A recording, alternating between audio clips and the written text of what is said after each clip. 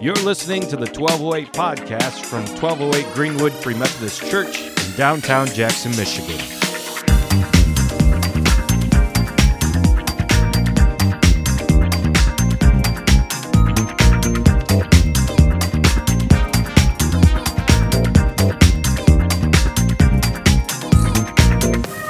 All right.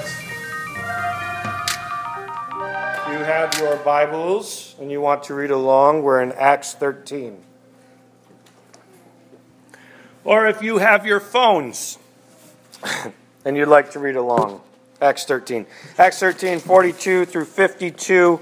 I am in the ESV, English Standard Version, just in case that helps you with reading along. If you want to switch over to that so the words are the same, feel free to do that. All right, now what you have to understand, some pretext right here. Paul and Barnabas, you remember last week they were out doing ministry, they were out preaching to people. They're still doing that. They're still out preaching.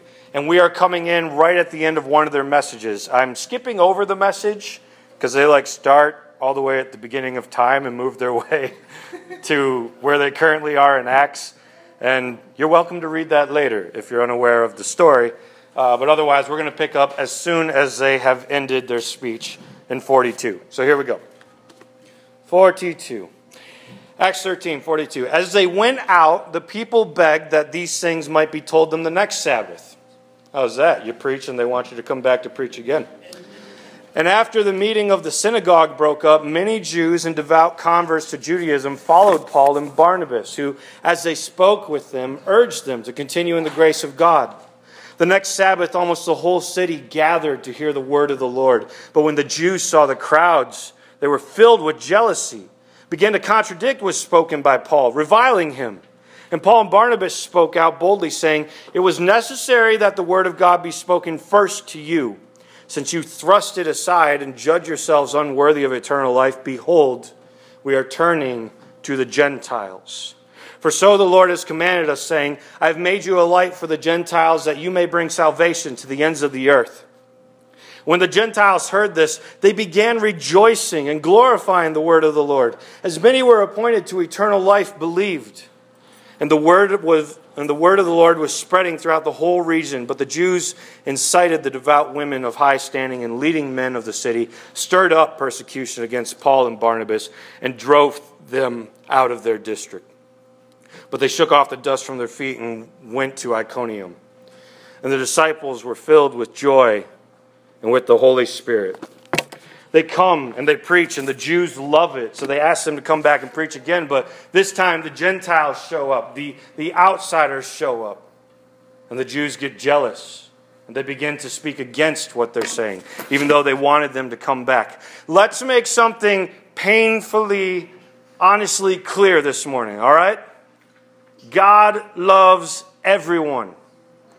Absolutely everyone. You are called to love who He loves, serve who He serves, and to go to the ends of the earth with His name, in His name. God is not a respecter of persons. He treats no one differently, no one greater than the other. To quote Max Lucado, your actions have no thermostatic impact upon God's love. We are all loved exactly the same, treated exactly the same. He views no race as greater or lesser. Yet here we are today. This passage is a wake-up call to us. Acts is a wake-up call to us. The Holy Spirit is a wake-up call to us. Baltimore is a wake-up call to us. Ferguson is a wake-up call to us that Black Lives Matter. That Black Lives Matter. Let's go there. Let's go there this morning. There's no reason to ignore this. Uprisings are happening across the states. Black people being killed in sketchy situations. Cops should be extra cautious right now to even lay a hand on a black person. And yet, we keep hearing stories. More recently this week with Baltimore. And you watch it on the TV as things unfold. CVS burning down. As everybody is up in arms. These stories aren't new. They're not new. They're coming to light as of late, but they're not new. These stories have been around for some time. It's only after years of unfair persecution, of unfair injustice, that these things are starting to happen, that people are starting to rise up. You should never be in a place where you get pulled over for a DWB, right? Driving while black. That shouldn't be the case. When I drive through the homeless shelter area and I know I just sped by a cop, I shouldn't be comfortable to know, oh, I'm a white guy, I'm probably all right now. This is not the kind of world that we should live in. And as a church, we are called to do something about that. You hear the stories of if you get pulled over while black, you pull out your wallet, you put it on the dashboard, you keep your hands up on the wheels. This is the way that some people are taught. And yet I remember hearing a story from a famous actor who's black, and he's like, yeah, I did that exact thing. My kids, I think they said they were on the way to a funeral, or they're on their way back from a funeral. They get pulled over, walled up on the dashboard, hands up here so you can see that there's nothing going on. Yet the cops still cursing them out, yelling at them, telling them to get out of the car. This is not okay. Not when we see that God loves everyone, that He calls us, even the Gentiles. For years, I used to commute to Dearborn. It was always interesting. There was one particular white city that I'd always see someone pulled over there. Well, not always, but generally over the 3 years that I commuted, there always be, not always, constantly be someone pulled over there, you know? And over time, it began to stand out to me that they were typically black, right outside of this white city. And I began to wonder about that. And I remember telling someone about my observation, like, oh yeah, they got a big drug bust right there in that area. Drug bust. I grew up in that white town. Let me tell you, when I grew up in Westland, which is like the suburbs of Detroit, it was like, probably the ratio is not 50-50 black and white, but it felt that way. And part of the reason it felt that way is because there wasn't really any struggle between black and white. Everybody was familiar with each other, lived as though everybody was equal. When I was in this white school, I heard more people talking about smoking weed there than I ever did in the suburbs of Detroit. Take the log out of your own eye and don't point out the speck in the other. Because your own backyard's got weed everywhere. Just going to be honest, it's the countryside, all right? There's plenty of space. Now let's also be clear about one thing, okay? All cops are not bad. Can we be clear about this? That's reverse stereotyping that makes us guilty of the same sin. But we do realize that we are dealing with injustice and racism still today. And here's the thing about the beautiful thing about the church is that we are called to be one. Jesus is not coming back for a white bride. He's coming back for a multi-ethnic cultural bride. A diverse one. When did the white church take so much authority in the first place? Right? Do you remember when someone goes up to Jesus and asks him to heal her daughter? And it ends up like, please just, I'll take the scraps. Even the dogs eat the scraps from the table. Right? That's us, you guys. Is anyone in here Jewish? Hands up. Part Jewish? Anything? No. Then you are a Gentile, okay? You are eating the scraps from the table. We are all the same.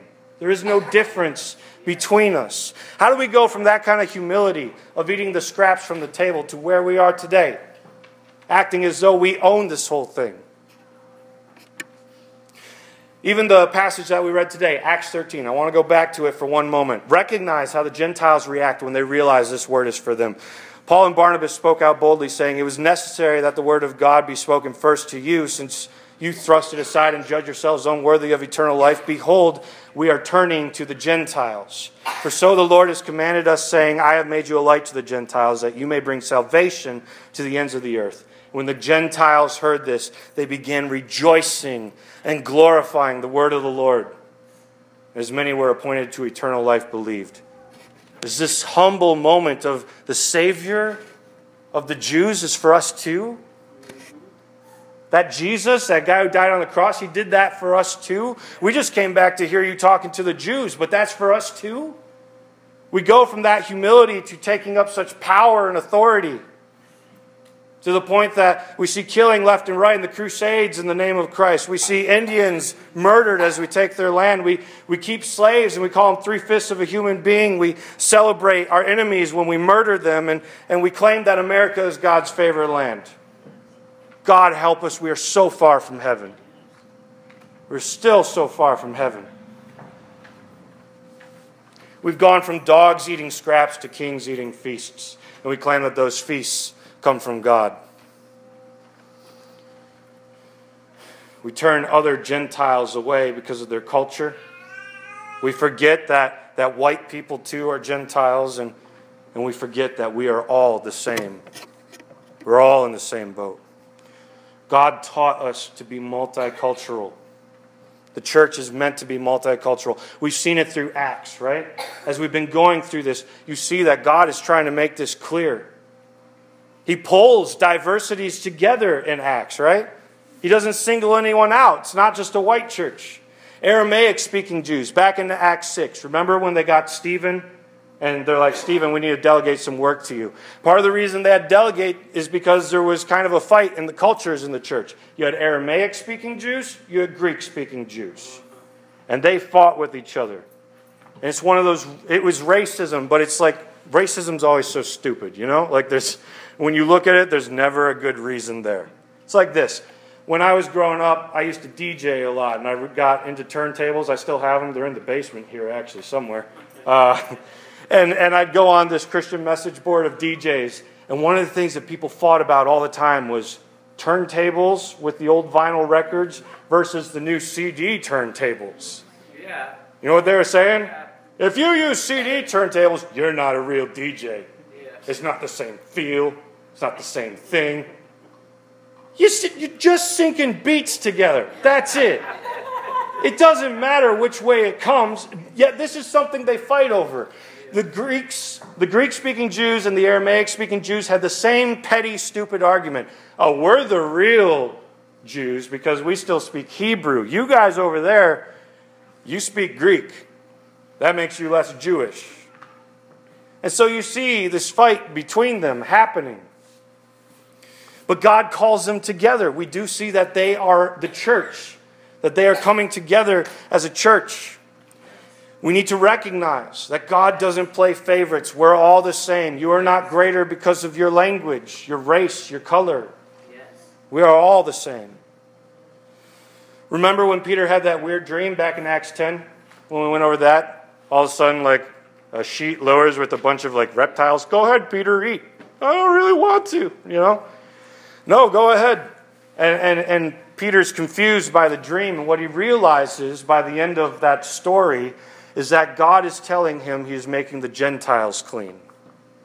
Do not call unclean what God is making clean. And what we see is Peter interprets that dream when he ends up at a Gentile's house because God sends him there. And he begins to share the story of God with the Gentiles. And God makes it so clear that he is for all people, that nobody is greater than anyone else, by pouring out his Spirit, even without Peter asking for it. The Holy Spirit comes on these Gentiles and they begin to manifest. And they realize, oh, I guess God is showing us that he is making even the Gentiles clean. That we all can live under Jesus. He is making you and I clean. The outsiders, the least of these, the non-Jews. The privilege. He is extending to us the privilege of becoming a son and a daughter of God. And the Holy Spirit marked it as that movement. Even the gift of tongues. So strange, right? We're waiting for the Holy Spirit. God, are you going to show up? You know, we've been waiting for you. We have heard that you're coming. The Holy Spirit lands on them at Pentecost. And what happens? The Holy Spirit manifests as diversity, right? How odd. Of all the things, they could have ran out there and started healing people left and right. They could have ran out there and started prophesying and speaking in the secrets of their hearts. They'd be like, how do you know that? But instead, they all run outside speaking languages unfamiliar to them. God manifests as diversity. It's like white people speaking Korean, Spanish people speaking Hebrew. That's what it would have been like. That you see all these different people manifesting diversity of other people's languages. Languages, it's personal to us. And God is making sure that we are feeling the personalness of other people outside of our own. And on top of that, they're speaking to people who know these languages. God is making known the wonders of himself through the languages that they're speaking, even though they don't even understand it. Of all the things God can manifest as, is that first time he does it as diversity. Because Jesus is for everyone. We're called to be one, and yet we've heard it said that the most segregated time in America is Sunday morning. How sad is that? Yes, that's what I'm saying. It is. We church shop nowadays. We look for buildings full of like-minded individuals, of similarly dressed people, of attractive people. We look for places with the same race, the same customs, and perhaps most unfortunate of all, the place that plays our kind of music. Yes, yes, What a sad thing to segregate over. yes. It's so unfortunate. We look for a church of comfort. The church should be one of the least comfortable places that you go to in your week. You aware of that? Preach.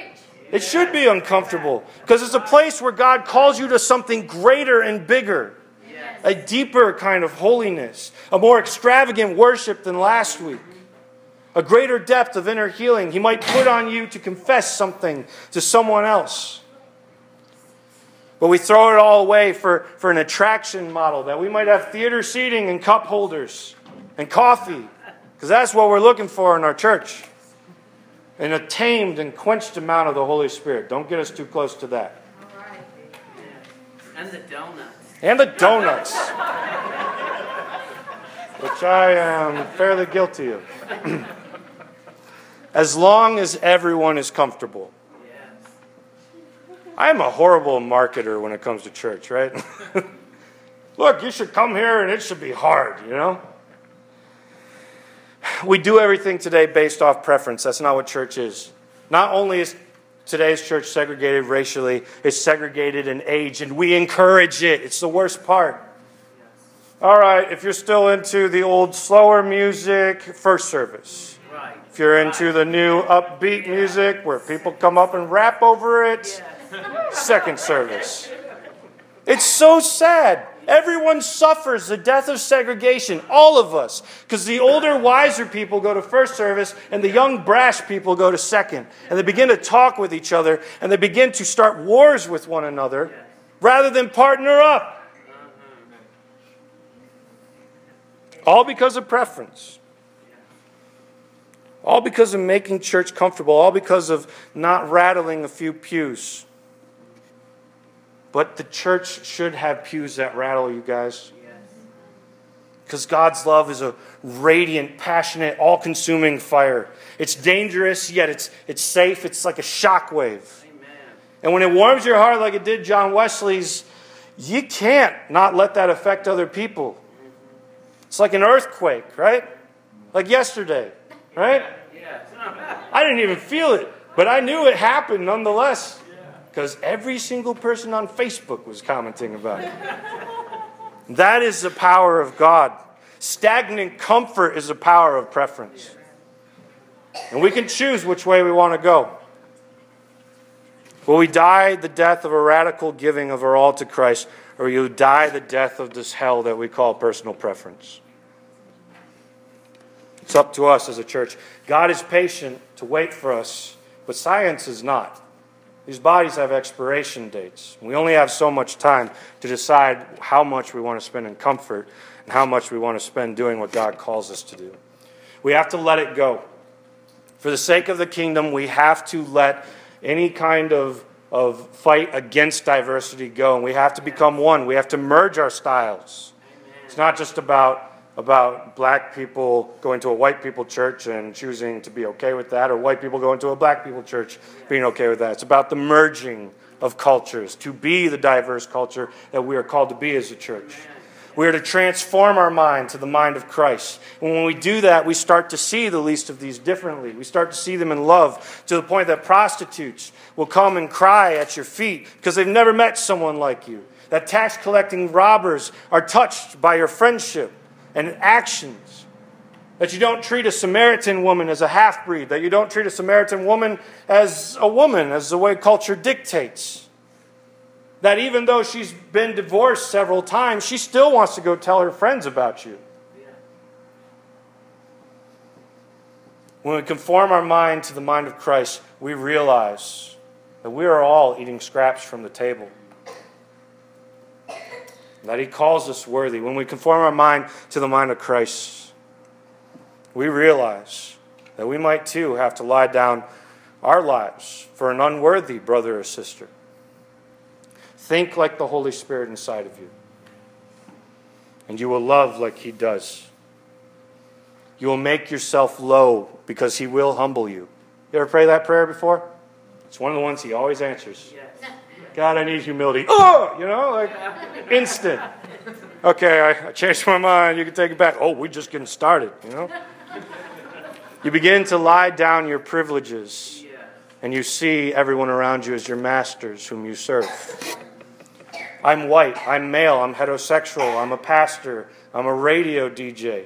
I set it all aside to grab a towel and wash feet. That is what we're called to do. Amen. And it's a struggle to lie those privileges beside. But if we aim for that, we'll begin to serve other people. This is 1208 Greenwood right here. We're in an interesting community. We've got the only mosque in Jackson right across from us. There's Arabic people who work here and live on these streets. Behind me is the mansions. To this way is the poor. To this way is the middle class. And over there is the homeless shelter. Yes. We are in a place to reach all different kinds of people. We can be the church for them all. Because as we embrace diversity, we realize that we are for them, that they are like us. And many of them are already looking for Jesus, even if they don't know it yet. If you were here, we sent some people out to take surveys, to go around and to ask people some questions so we could figure out what to do with our warehouse. And one of the questions, the last question was, if you had a magic wand, what would you change about this neighborhood? I'm going to share with you some of the answers. These are all pertaining to one particular theme that we saw. Clean up the neighborhood, fix roads, fix up houses, litter, the tax rate is up, mismanagement, be more affordable in this area. There's too many regulations. City government doesn't care. There's safety improved, better schools, less traffic, government interact with community, government officials to visit the neighborhood, sidewalks fixed, drug houses to be gone. As we looked through that, the warehouse leadership team, it was a little overbearing, to be honest. We're like, what are we even supposed to... This is like city stuff. That's not even... If we knew how to fix a pothole, I don't know if we're even allowed to do that, Oh, hey, guys, just... you don't care if it doesn't match color, right? I don't know why it's blue. Something happened. And we began to think over that. What were we even supposed to do about these things? And I think it was Sarah who saw the subliminal message behind that. We're overlooked. We're uncared for. People don't come down here. We feel like the least of these. Why?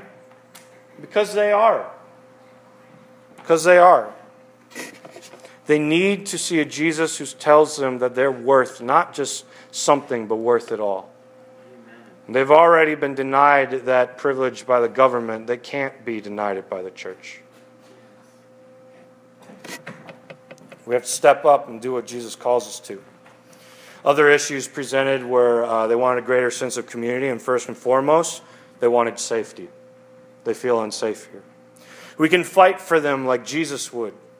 I'm not speaking of violence here. Understand, Jesus puts body parts back on people. He doesn't take them off. Quite literally, we can see that in the Bible, right? And on a side note, how bad is Peter with a sword that he cut a guy's ear off? There's no way you were aiming for that, right? It's really quite impressive. So they probably weren't too trained at fighting, to be honest. We can actively lie down our lives for our brothers and sisters. The world is so in need right now of Martin Luther King Jr. We need someone like him to be able to lead what is going on. And if you haven't seen the movie Selma yet, tonight, after Love is Blind, Joe Faltersack. After that movie, go watch it. It's a great movie. It's a wonderful movie. We have to creatively pursue our battles in kingdom ways. Those weird ways in which you're slapped on the cheek and you turn the other cheek. Those weird ways in which somebody sues you for something and you actually give them more than what they actually got and won in court. Those ways in which you continue to bless them. You walk further than you're required to with them. We have to say that this world isn't right, but we have to do it by showing them a world that is.